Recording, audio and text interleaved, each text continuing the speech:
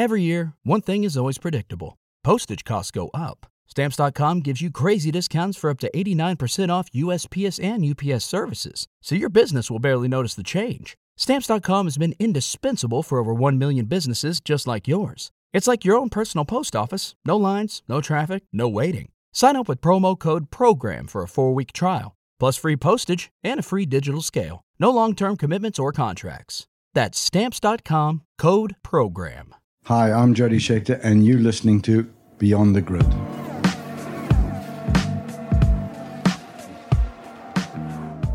Hi all, Tom Clarkson here, and welcome to your favourite podcast. It's Beyond the Grid, presented by Bose Quiet Comfort 35-2 wireless headphones.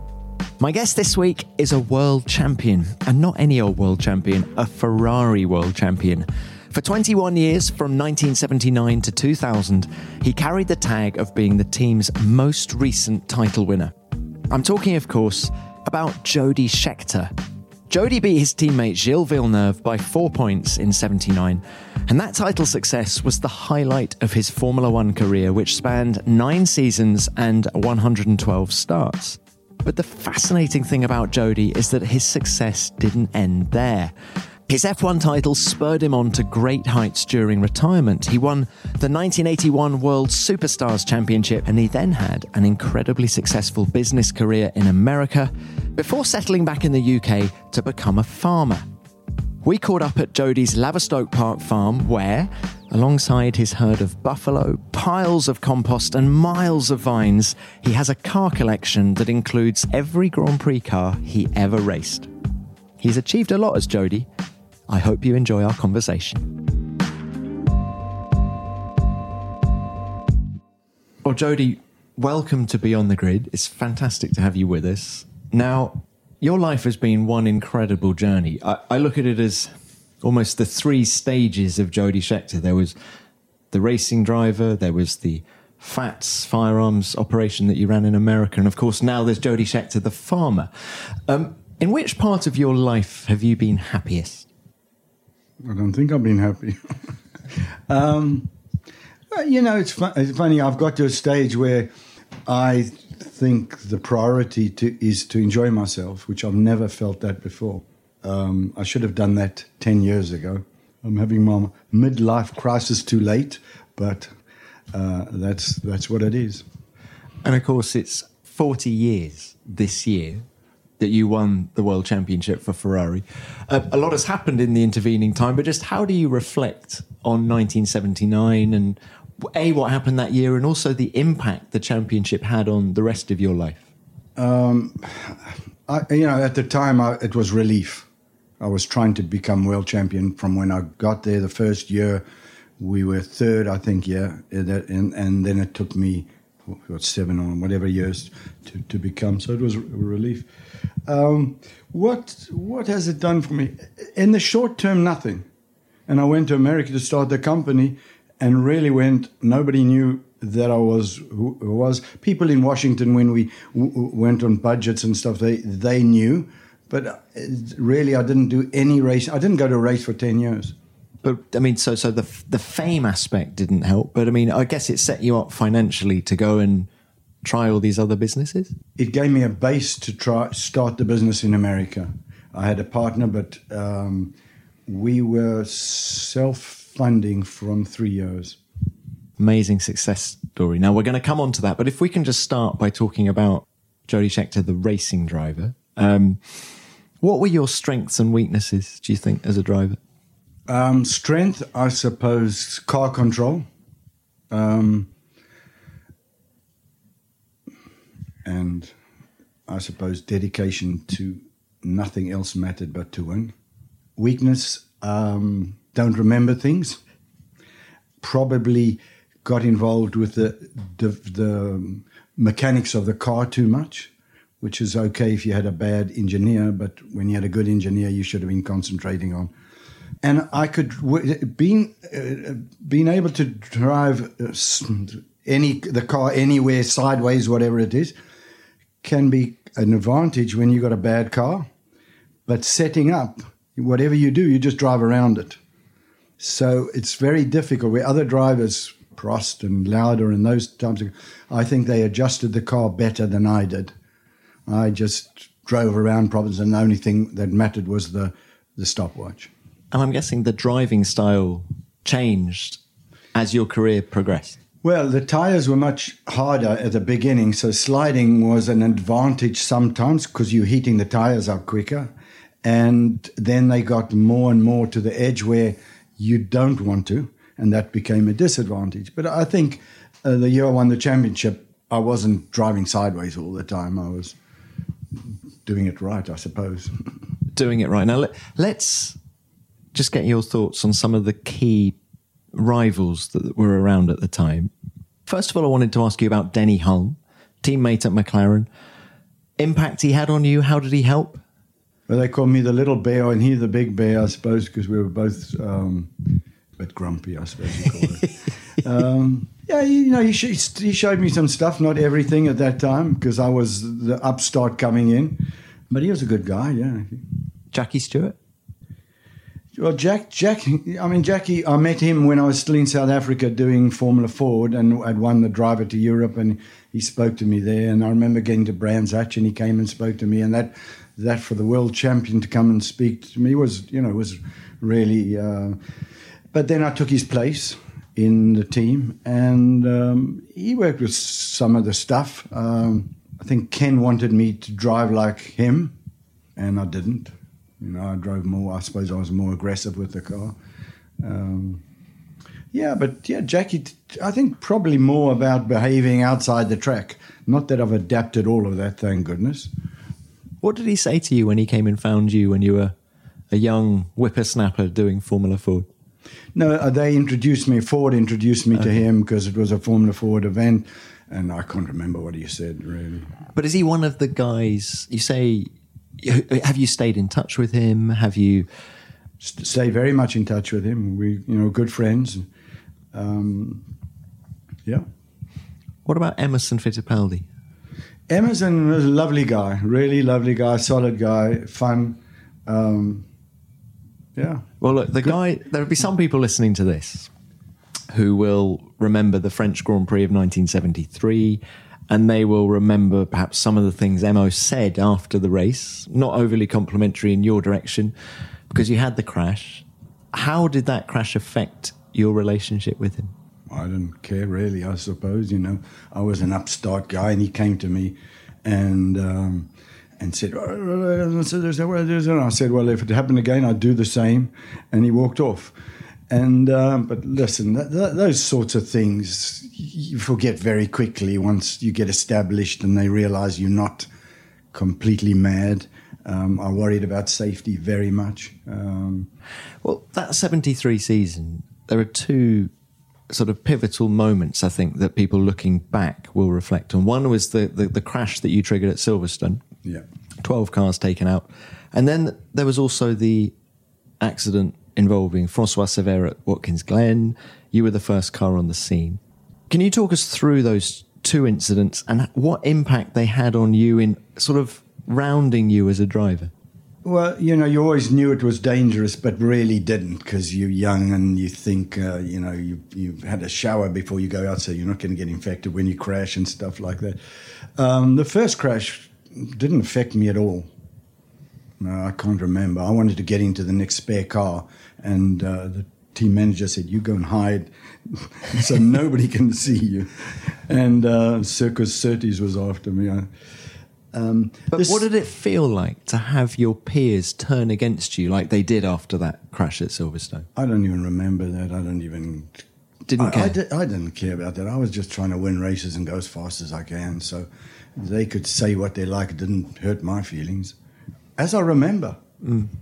Okay, so then we fast forward to the Glen, and what happened with Francois and the impact that had on you?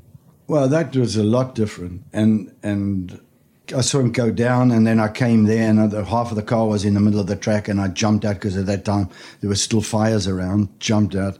And it's quite strange in a way. I remember the battery was still sparking, and the big thing is to get him out of the car. And I went for his safety belt and then turned around and said to everybody else, don't go. I don't remember. Thank goodness I don't remember what I saw. So it blanked off my mind. But it was a big effect on me, because that when you realize it's real, you know, and I suppose it's the first death that I'd been around, and everybody more or less behaved the same. I mean, not in a negative way, you know. Life carried on, and you thought, well, life shouldn't carry on in a way. You know? And had you established a relationship with Francois, because you were going to be his teammate in 74? It was a negative one, because I think we crashed in Canada, and then we had an argument. But if I remember, before, at the Glen, we sort of shook hands and was fine. Yeah. At the Glen, so just before his accident. I remember, But did his accident then sort of make you... not calm down, that would be the wrong expression, but did it make you think about things a bit more and perhaps drive? You weren't at 10 tenths the whole time, you might be at 9 tenths some of the time. No, I don't think it affected me whilst I was in the car at all. You knew that it was dangerous. I think if anybody calmed me down, it was probably Ken Tyrrell. What did he say? He was always on top of you and everything, you know. So, you know, as a young guy, he wanted me to be like Jackie, but he was a good team manager from a track point of view. Their technology was behind. Tyrrell's technology was behind. So how did? Because I was McLaren before that, and I felt McLaren was ahead of Tyrrell when I went there and saw what they were doing and what they were working on.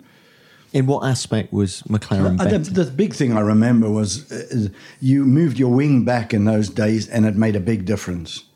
And they hadn't done that and didn't really understand that at that stage, as I remember. So when in 1976 the P34 six-wheeler rocked up, what was your initial reaction to that?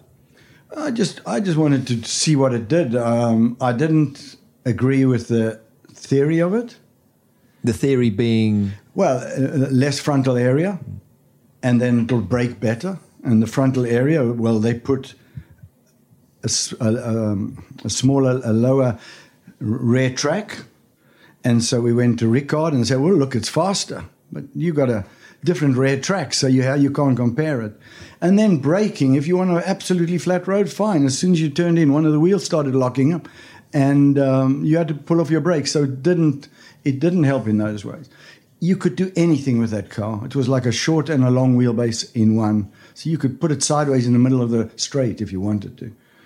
I mean, it can't have been all bad, because you did win in it. Yeah, and when I looked at the results that I did, they were much better than I remember, because the car broke a lot. It was breaking all the time. I remember coming back to England and say, I can't drive this car like this when it's going to break all the time. Went to Zandvoort, and I remember all those long bends. If something breaks there, you're gone.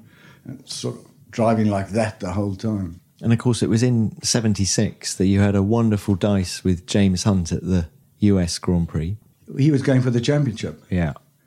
But you know, it was a good dice between the two. I think he actually ended up coming home ahead. But just your thoughts on James and the whole... Well, just as another thing, is that I had a lot of respect for somebody that was going for the championship when I wasn't.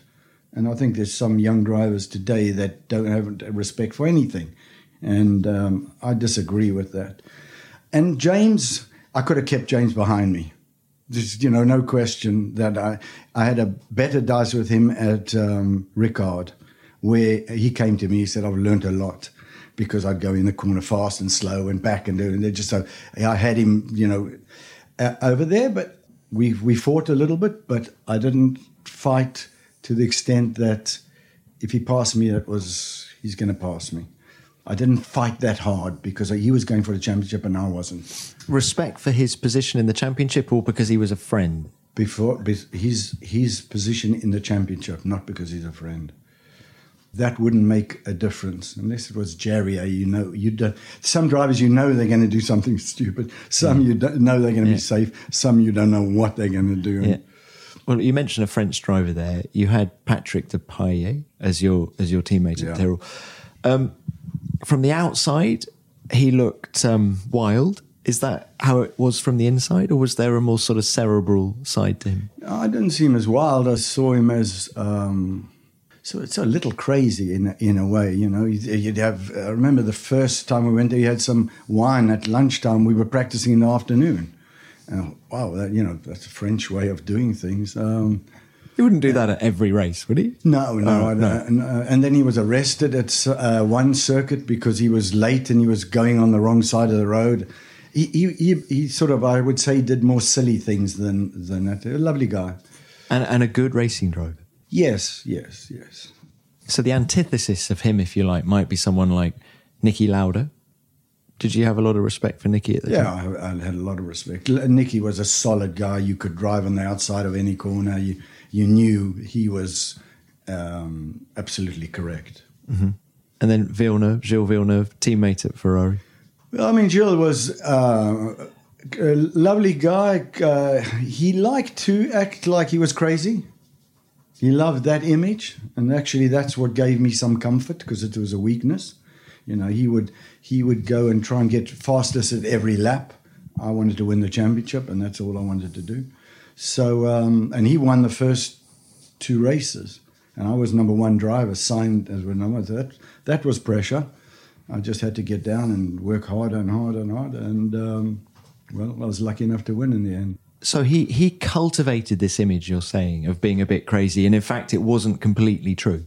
No, because he was a serious, hard-working race driver that, went on that side very much so. We had fun together, but just an example, we went to Monza, and this is the race that I won the championship at, and he was doing qualifying tires, and in the headlines, Gilles, quickest, brakes record, everything like that. And I put the hardest tires on. I just worked on setup. And I had a better car going into the race. And that sort of was the whole way around. I got a lift with him once, and I said, in the car, and I said, you're not going to drive like a madman. He didn't.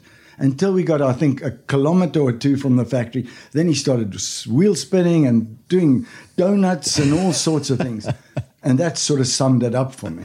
So that was a journey from Monaco to Maranello? Yeah, because we both lived in Monaco. We're good friends. We had good fun together. He's a solid, honest guy. If you want, I'd define him as a bit crazy. Do you think he had a world championship in him? Yes. If he had if he got rid of that image, he could have been world champion. Sure, he could have beaten me if he had wanted to. Because he did things like in the middle of the race, he didn't back off his accelerator, and he ran out of petrol because they had calculated in practice. And in Monaco, there's a little jump as you go into the straight. Well, he just went. I used to change gears at that time whilst it was in the air, so it didn't grab, and he broke a drive shaft. There was things like that, Because you know how you were saying a minute ago, you had great car control, perhaps went beyond the limit early in your career. Do you think, someone said to me, I think Gilles at that stage was a bit like a young Jody. Is that a fair comparison? Possibly, yeah. I never saw it like that, but maybe some people get that comparison. Well, look, just a couple of other things about your career, and we haven't touched on Wolf yet. From the outside, quite an extraordinary decision. What made you go there? I'd done 3 years with Tyrrell and knew I had to get out there. It wasn't anything. It just, my time was up there. And Walter came to me, and then I said, okay, if you get this person and that person. Peter Waugh was one of them because he had won the championship with Lotus. And my mechanic came over, I'll come with you. And that's what the decision was. Were you talking to anyone else at the time? I can't remember, no. I can't remember. I remember James saying, it's great, because I won the first race. You did, yeah. Yeah, and James said, that's good, that's one out of the way. But then Long Beach, I think I was in the front row or something, should have won that Long Beach. Got a puncture, 8 laps to go. I find that, Jody, it's really funny. I know it's all sort of 40 plus years ago, but I love it where you ask me, did I win the first race? And then you go and say, I had a puncture with 8 laps to go, because you have such a detailed recollection on the one hand, but also of something. I went to Surtees, John Surtees was doing a thing in London, and he was talking about his career. Well, after about 3 hours, he was still on the motorbikes, and I thought, wow. And then CNN asked me to come and do a commentary at that time, and I said, why? Because you won Canada. Oh, did I? I don't remember that. So you remember some things and you don't. Yeah, but it's just funny. Now I remember nothing, actually, which is an advantage sometimes. So Wolf, and then when did you start talking to Ferrari about 79? I went up to Ferrari in, I think, 2 years before that, 3 years before that, went up. It was my first visit he wanted to see me. And the old man, Enzo, wanted to see you. Yeah, and that was quite an experience. And then I think I went up one other time, and then the last time they came to me and said, we want to sign you. And that was nearly at the beginning of that, so it was 78, was it? Yeah. Of that, and I said, no, I want to finish the season or go to the end. They said, no. So I said, okay, we agreed something, and I signed very early. What was he like to negotiate with? Oh, he knew what he was doing. But the first thing, I always remember that. I went into his office, it was dark, and there's white furniture like the 20s, and there was a bodyguard there and everything, and I sat down, and the first question he said, how much money do you want? First question. First thing he said to me, how much money do you want? And did you give him a number straight back, or did you say, I'll think about it? No, I said, I'm too young to talk about money, which was, I think, the right answer, actually. And, yeah. Yes. Ferrari was lovely, and he'd invite you every time you came up there into his dining room. As soon as I came up as a driver, he didn't invite me anymore because he loved the fight between drivers and employees. He kept people fighting, to be better. It didn't bother me at all. He's quite like Bernie in that respect, isn't he? Sort of Bernie loved to sort of drop a bomb occasionally just to get people squabbling, and maybe Enzo was like that as well. Yeah, people were very scared of him. Yeah. Had you always wanted to drive for Ferrari? No, not really, no. I didn't come from South Africa thinking of Ferrari at all. I'm not even sure, because where I was, I don't think there were any Ferraris, Yeah. My dad had an agency for Renault, Alfa, but I can't remember seeing a Ferrari at that time. So had Brabham come knocking on the door at the same time, and if they'd offered you a better package, you would have gone to Brabham, not the lure of Ferrari wasn't that strong? Once by that time I had done how many years in Formula One, so I knew much more about Ferrari and what it was. Luca Montezemolo came very early. I think I was getting paid £4,000 from McLaren's, and he offered me £60,000 to come and join with Lauda, and I said, no, I've got a contract. So what year was that? Boy, that was very early. It was at Ricard, I think I remember it being, but it was very early in my career. They obviously had you down as a good Ferrari man. I don't know. I don't really. So you win the title in 79. 80 was, just incredibly difficult season, wasn't it? How did you know quite early on in that year that you were going to pack it in, and therefore did you struggle with things like motivation? No, I announced that I was going to retire, I think more or less in the middle of the season, maybe a little earlier. I always felt, I always were motivated. And when I went to a track, I always felt I was pushing as much as I ever pushed. But I always think back, I was more competitive against Gilles, I think when we got to the championship, we were equal, or I was one ahead in qualifying. But in that year, he was better than me. And I thought, well, is it when you wake up in the middle of the night and you're thinking about understeer, oversteer? Is that the section that maybe makes you less when you're out there? I don't know. But I was motivated at every race to try and do as well as I could do. Why did you want to retire, and why didn't you look elsewhere for other opportunities? Renault came to me and said they wanted to, I think that was in Canada, they came and said, we want you to join us, name your money. And I said, no, I've made my decision. And that, when you get into Formula One, it's like you will do anything for it. I remember going back to East London, my hometown, and thinking, well, I'd rather be dead than not do Formula One, go back there. But not that I'm trying to be macho about it, but you saw things there that were teams were doing that did not have respect for the drivers' lives. And some of that sparkle came out of it for me. And at that stage, 1 to 2 drivers were getting killed a year. So I thought, I'm not going to do this for the money. And that was my decision. I need to get out. Mm-hmm. I'd retired at 30 years old.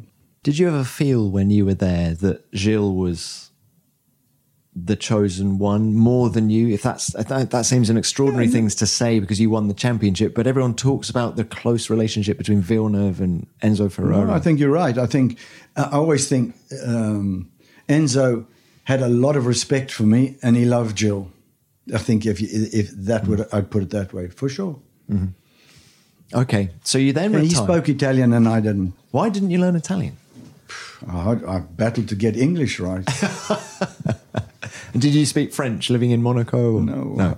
I did French lessons there. And the only thing I remember is Madame Thibault habite à Monaco. That's what I learned from, I don't know how many hours of, I'm terrible with language. Okay, so look, you retire at the age of 30. And how much did you miss it? I first tried to organize a world event with the same cars. And I was talking to Ford and then television and everything. And it didn't happen. That's the first year. Sorry, so this is for 1981. You wanted to organize a World Series of, a bit like IROC, which is the American thing, but worldwide with people from all over, and then try and get television involved. And I spoke to Ford and I spoke to different people, but it never happened. I wasn't good enough to make it happen. Didn't know enough. So that was my first year. And then I think I spent a year more or less helping Gilles, his family, should I say, getting some of the money. And then I started the company. So helping Gilles Villeneuve's family. Family to get... So Joanne and get money from Ferraris and his sponsors and all that. So I try to get as much as I thought was right. That would imply that you and Gilles were very close. Would you say he was the driver you were closest to on the grid?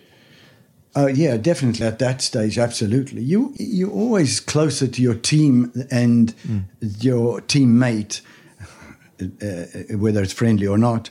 I mean, mine were always friendly with my teammate, than you are with others. I think the French drivers were the only ones that were friendly with each other. Mm-hmm. Not that we weren't friendly, but we weren't. If we go to dinner every night, it's going to be with our team, not with another driver. Okay, so the World Series didn't happen, but one thing that did happen in 1981 was you won the Superstars. What do I call it? A championship? Superstars Championship, but it was... Well, it's a World Superstars. They had the European, I think in Israel, came second, and then they had the World, which was the Americans, the rest of the world, and the Americans had qualifying and everything, and then I won the World Superstars. And you beat, what was it, American footballers? You beat Niemeyer, and Moses had won his own world record, I think 8 times, and he was a hurdlist. And Niemeyer was also a 100-meter indoor world champion. I was very proud of that because racing drivers weren't looked at as athletes. And I used to do a lot of exercise. I believe I was by far the fittest driver at that time. And then how much did you have to up that training to win the Superstar? I went to South Africa and did probably 6-8 hours a day of exercise.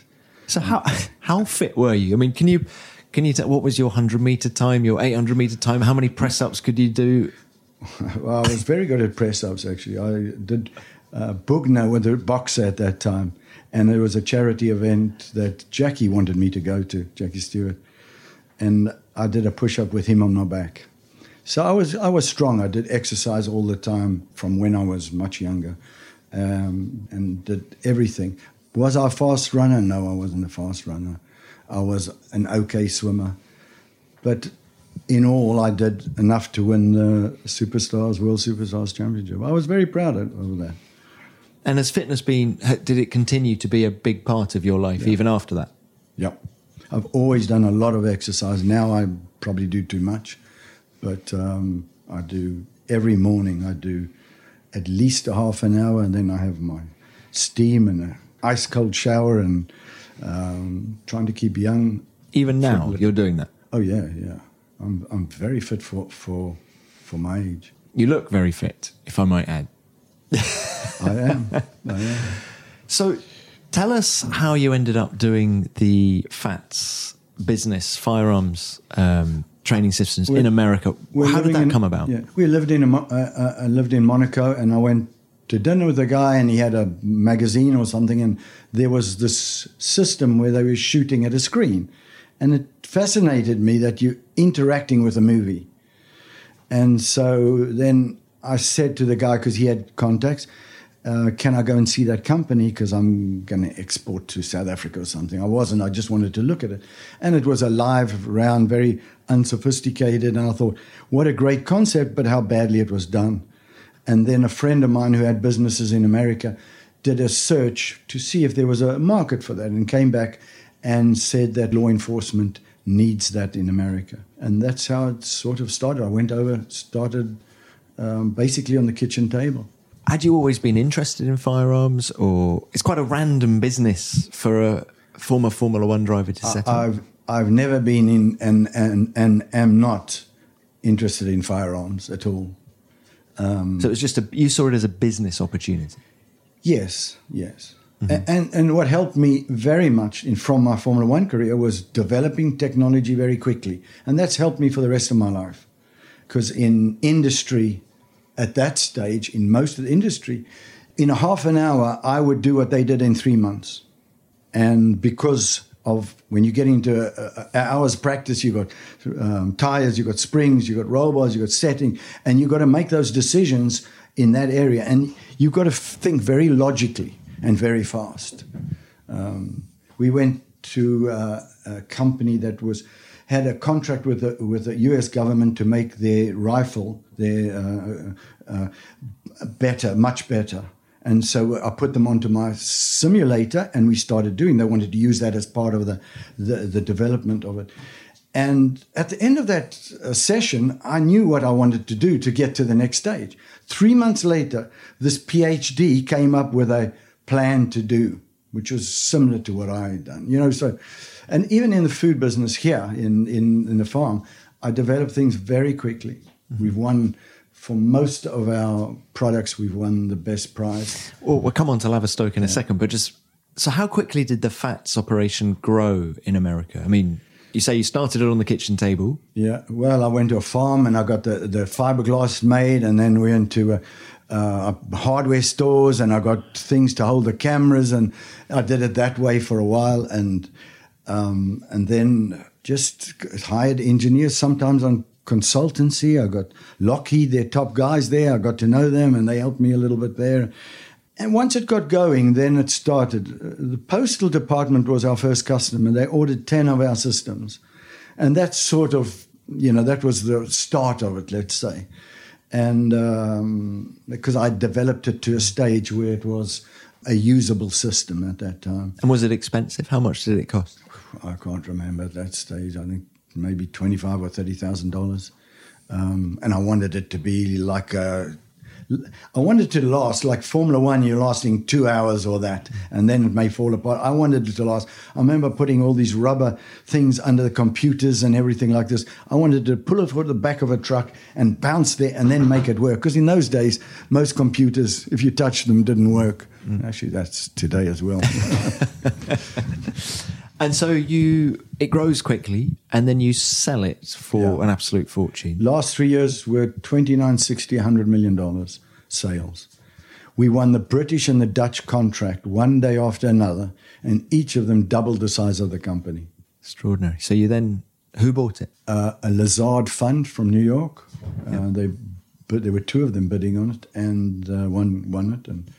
And you sold it when? Which year? I think it was 95 or 96, somewhere around there. Okay. So you've created a company, you've sold it for a lot of money. Now, I wasn't the only shareholder. But there are a lot of people who might have thought, I might go and spend the rest of my life in the Bahamas. But you chose not to do that. The lure of England and farming. Where did farming? Well, I always say that. What else would I have done? I'd gone to Monaco, get a big boat, and get fat and into trouble. But actually, that sounded really good sometimes. But the passion for farming? We're sat here in your office at Laverstoke, and actually, at the bottom of the stairs, there's a photograph of your. It says, I think, Jody's mum, and there's a picture of her with some cattle. So obviously, is farming sort of in the blood somehow? No, my mother was always very natural food. We didn't have a lot of sweets in the house except for Sundays, and it was fruit, fresh fruit, and everything. So I was a foodie for natural food, if you want. And I bought 350 acres, and a house when I came back to England. And then I said, okay, I'm going to produce the best tasting, healthiest food for myself and my family. I had a farm in America and just started to look at organics. My wife bought me a book.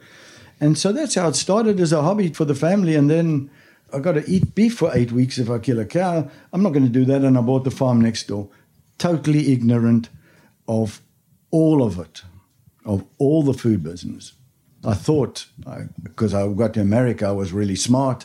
I'd do this in 12 years. I can make a brand and do all of these things. But it's been very tough, and I've lost a lot of money over the years. Are you now making money here? Last year was the first year, I think, in 15 years that I didn't put money in, and sometimes some big money. I mean, just tell the listeners a little bit about what you've got going on here, because... Well, what I did is kept what I started, produced the best tasting, healthiest food without compromise. I then started studying soil and went around to lectures all over the world.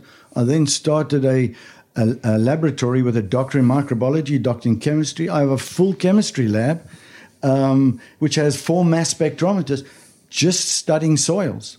So I wanted to go from the beginning, soils, right through to the plate. And that was, I wanted to do it better than anybody else. Why? I don't know why. But I mean, you say you've got the full chemistry lab. I mean, my parents-in-law are farmers. And is there an argument that you're using a sledgehammer to crack a nut?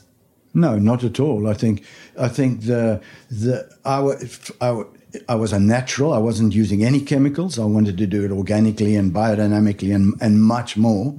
And so if I wanted to do it from the beginning to the end, I had to look at every single element, like you would in Formula One. Mm. You know, every single element of that car or that process I had to look at. And how can I improve it, from the soils to the grasses to the animals to the cooking to everything? And that's the way I looked at it.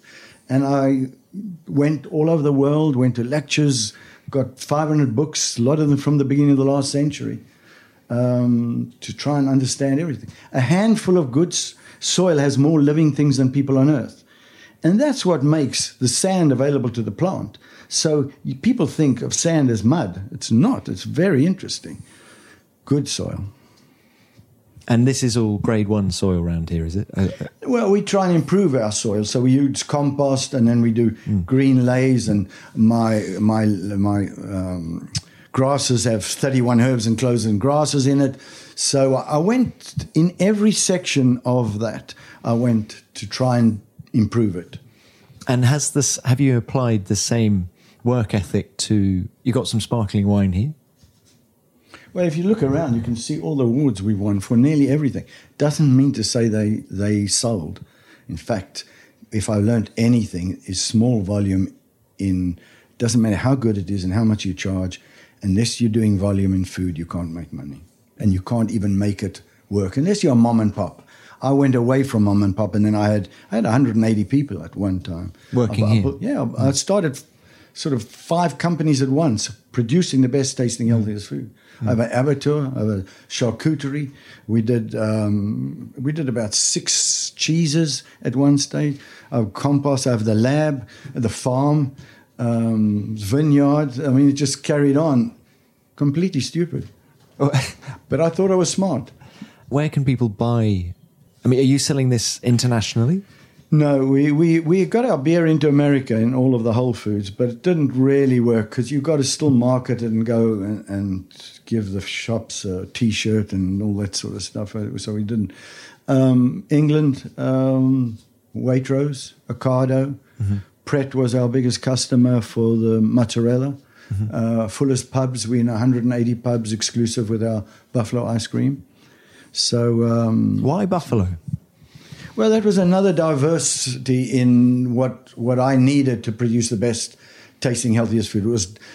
It was like I had to get diverse in everything. So the way I produce the best tasting, healthiest food, follow nature. Two main things: slow-growing animals and plants are generally healthier and taste better, and biodiversity is a key to a healthy natural environment, and we follow that. And that's why I bought the buffalo, because I had cows and I had chickens and sheep and all those things, and wild boar and all of it. And that was another diversification, and ended up as one of our only main products, actually. It's an extraordinary place you've got here. And in fact, we've just been, just before we came up here, you drove me around. You've got a new racetrack here. You've got your own Fiorano. Yeah, and this was because of CarFest. We've run CarFest where they... which is a charity event here, isn't it? For children in need. And I met Chris Evans and he one evening, and he said, I've got this sort of event, which is a family event, and I got like 2,000 inquiries. We had 250 people there. I'd like to do one. I said, well, you could do it on Laverstoke. And he announced it on Monday morning. And then so we've done it. I think it's the sixth year, and they went from 15,000. And last 2 years we went to 28,000 a day, and there was cars all day because Chris was interested in cars, and obviously I was. And then at the night they go, and he gets some of the best bands to play music all night. So it's a fantastic family event. That we used to go down the farm road, and then last year we went through the compost site, which was difficult so they said we want to do a little road around to make it into a track. And that's how it all started. And then I got hold of... How much money does it raise? It gets over £1 million a year for children. That is fantastic, charity, isn't it? Yeah. And you wheel out some of your old races? Yes, I normally do 2 or 3 of them, and then I drive them. So how many of your old cars do you have here? 12 or 13. And do they all have engines in, ready to go? Yeah. No, they're supposed to be ready to go, but they all should be ready to go. Yeah. And your favourite? The obvious one is the Ferrari that I won the World Championship in. I got that. But the Wolf, the first Wolf, was probably one of my favourite cars. To drive? Yeah. And I think the team, we had 20 people. At that time, Ferraris had 200. And, we very easily could have won the championship that year. How did it make you feel, just going back onto a sort of Formula One theme to end? How were you surprised that it took Ferrari 21 years? It was Schumacher in 2000 who won the next driver's title for them. How surprised were you that it took them quite so long? Shows how good I was. No, I don't. The teams go through stages. I think they were very competitive, and then they had Villeneuve and stuff like that. And I think Michael should have won it or could have won it, 2 or 3 years in a row, I think. But in fact, I was more famous when I came back for the last Ferrari World Champion than when I was for World Champion at the time, really. So it was quite fun when I came back, because I hadn't been to a race for 10 years, and it was quite good. But people in England didn't want to. And I said, I've just been to this company, it's so successful and everything. And what about that race you did there? Because they weren't interested in anything but past racing. Yeah. Yeah. Well, and do you keep an eye on what's happening in Formula One now? Yeah, from a distance. I haven't been to a race for 5 years. I watch television, and we have a shoot where I have some of the past and present Formula One team managers, more than team managers that come, and so I keep in contact with quite a few of them. But not deeply involved. What's your take on someone like Lewis Hamilton at the minute? Well, I think he's the best guy around. I think he's driving better than he's ever driven. I think he went through a stage a couple of years where I think his mind or whatever went into another place. But he's definitely the most mature driver. He's the best person to win a championship now. I think absolutely. And Ferrari, do you ever get back to Maranello now? Do they invite ex-drivers back for No, they don't invite them, and I haven't been back for as far as I remember. Really? But you'd still, if Vettel, for example, was to do it this year, would you feel a little bit more connected to that success than if anyone else were to do it? No, I don't think I was a Ferrari driver, and that's great. But I always look at who deserves it the most, and that's where would want to win if you want. Mm-hmm. Brilliant. Well, Jody, it's been such a pleasure to catch up with you. What's next for you in your life? Is there another stage? I've talked about these different stages. On the beach. You're going to do it now? I want to drink a lot of whiskey on the beach. Jody, thank you very much. Great to chat. Thanks.